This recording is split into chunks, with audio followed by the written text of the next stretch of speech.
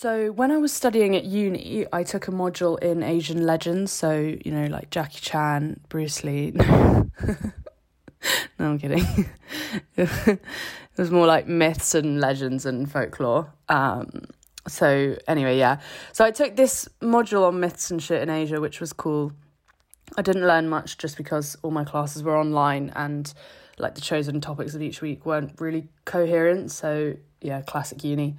But anyway, there was one thing that really did capture my attention and I want to share it with you. And that is, drumroll please, the Wildman. Yes, the Wildman. Have you heard of it?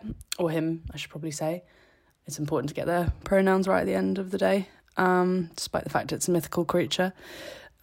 If you have heard of the Wildman, congratulations. You are part of the 0.05% of people in the West who have heard of it.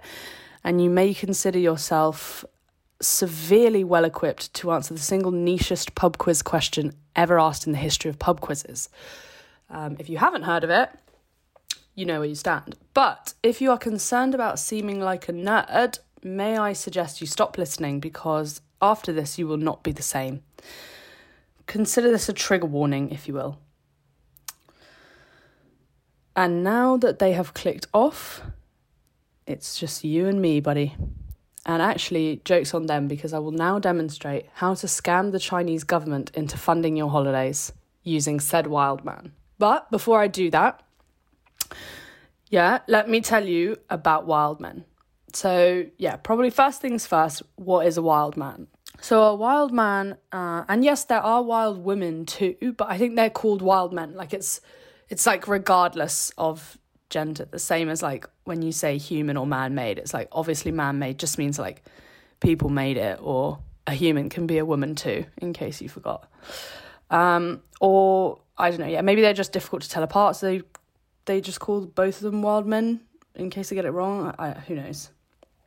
Anyway, so a wild man is it's a human-like, ape-like creature that, depending on where it's geographically spotted, can either be chill, like a kind of human ape thing doing its thing, or it can be much more aggressive and scary. So, from what I can gather, it's much more like the nomads in Central Asia have come across much angrier wild men than in China, for example, where I think the wild man is more like a chill yeti, kind of like wandering around, like chilling with bears and like making daisy chains, that type of vibe.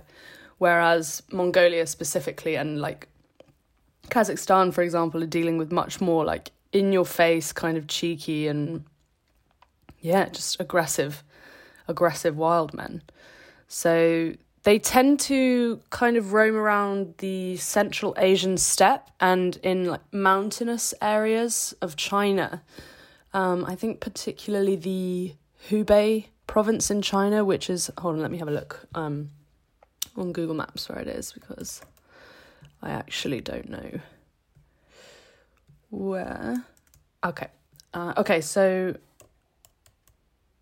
the Hubei province in China it's central-ish China, more west of the centre of China, I would say. I mean, have a look for yourself if you care enough. I mean, it's definitely not near the sea. Anyway, and if you don't know what the Central Asian steppe is, you've got to check it out. I mean, it's beautiful.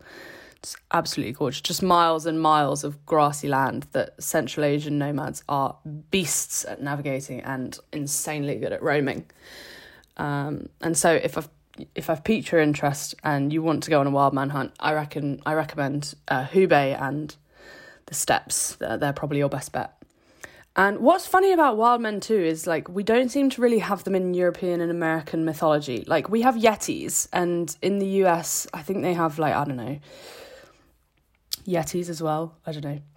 And the first time we actually heard about wild men in the West was when this German dude, Johann Schiltzberger, I don't know if I'm butchering his name, Johann Schiltzberger, who actually I think he was taken as a prisoner of war and taken to Mongolia. Like he wrote in his diary in like the 14th century, like, yeah man, there's the problem with these like angry hairy beasts at night and shit, and them. And but by the way, can you imagine, like, you're taken prisoner of war, and on top of that you have to like fend yourself from like these terrifying savage men ape creatures? Like, I shit a brick. Anyway, so yeah, and we don't seem to have wild men in Western mythology, which I don't know if that increases the chances of wild men actually existing, because like they're very niche.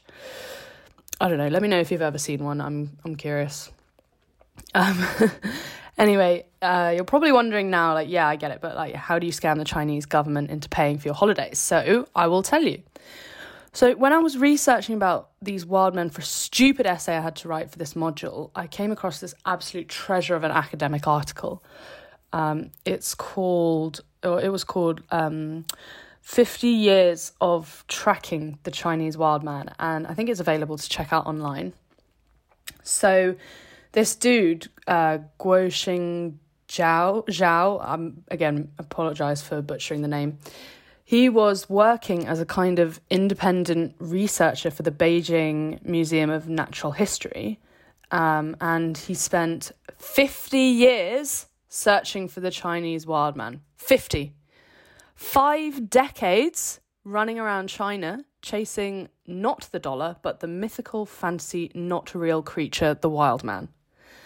And what's incredible is this dude managed to get the Science and Technology Commission of Li Shui region, I hope I'm saying that correctly.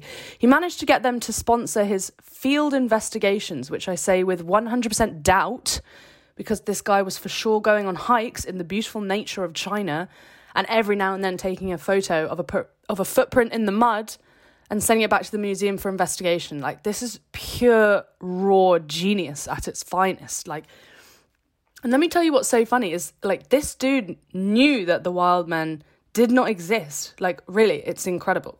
When you read like this article online, it actually cracks me up a little bit, because all the subheadings are like, I'm not joking. Let me just read you some. Okay, here's one. The wild man red hair found in Shenongjia region was actually dyed human hair. Or here's another one. The wild man hair found in Leigong actually belongs to a wild boar. Like, it's too good to be true. And he did this for 50 years. Like, it's just wonderful. I mean, yeah, it's amazing. In a world full of Chinese governments, be a Zhao, is all I have to say, ladies and gentlemen. It's just, yeah, it's so funny to me that this guy managed to convince these various government-funded organisations that, no, I have reason to believe this mythical creature actually exists, and I'm prepared to go find it. And then, like, they fully believed him, enough to pay him to travel around. It's just, yeah, it's just wonderful. Unless they really do exist. And then in that case, joke's on us, because we're the real idiots for not believing him.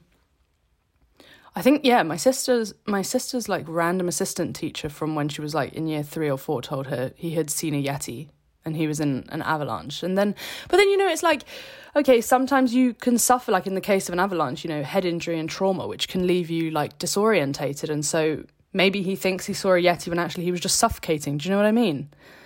I don't know. I don't want to undermine him or anyone who's convinced they've seen a mythical creature, because, you know what you see. And I would also like to see something mythical, or at least mystical. Could be cool. Or a ghost or something. Like, comment a good place to increase the chances of seeing one of the aforementioned creatures, and I will be sure to check it out when I have the funds. I don't know, maybe I'll call up Rishi Sunak and tell him about the wild men and make it like the next space race type situation, but it's like the wild man race. I don't know what it would be called. Comment a good name for that type of race, because, yeah, I'm not witty enough. But yeah, thank you for making it to the end of this. I hope you have a good rest of your day. Cheers.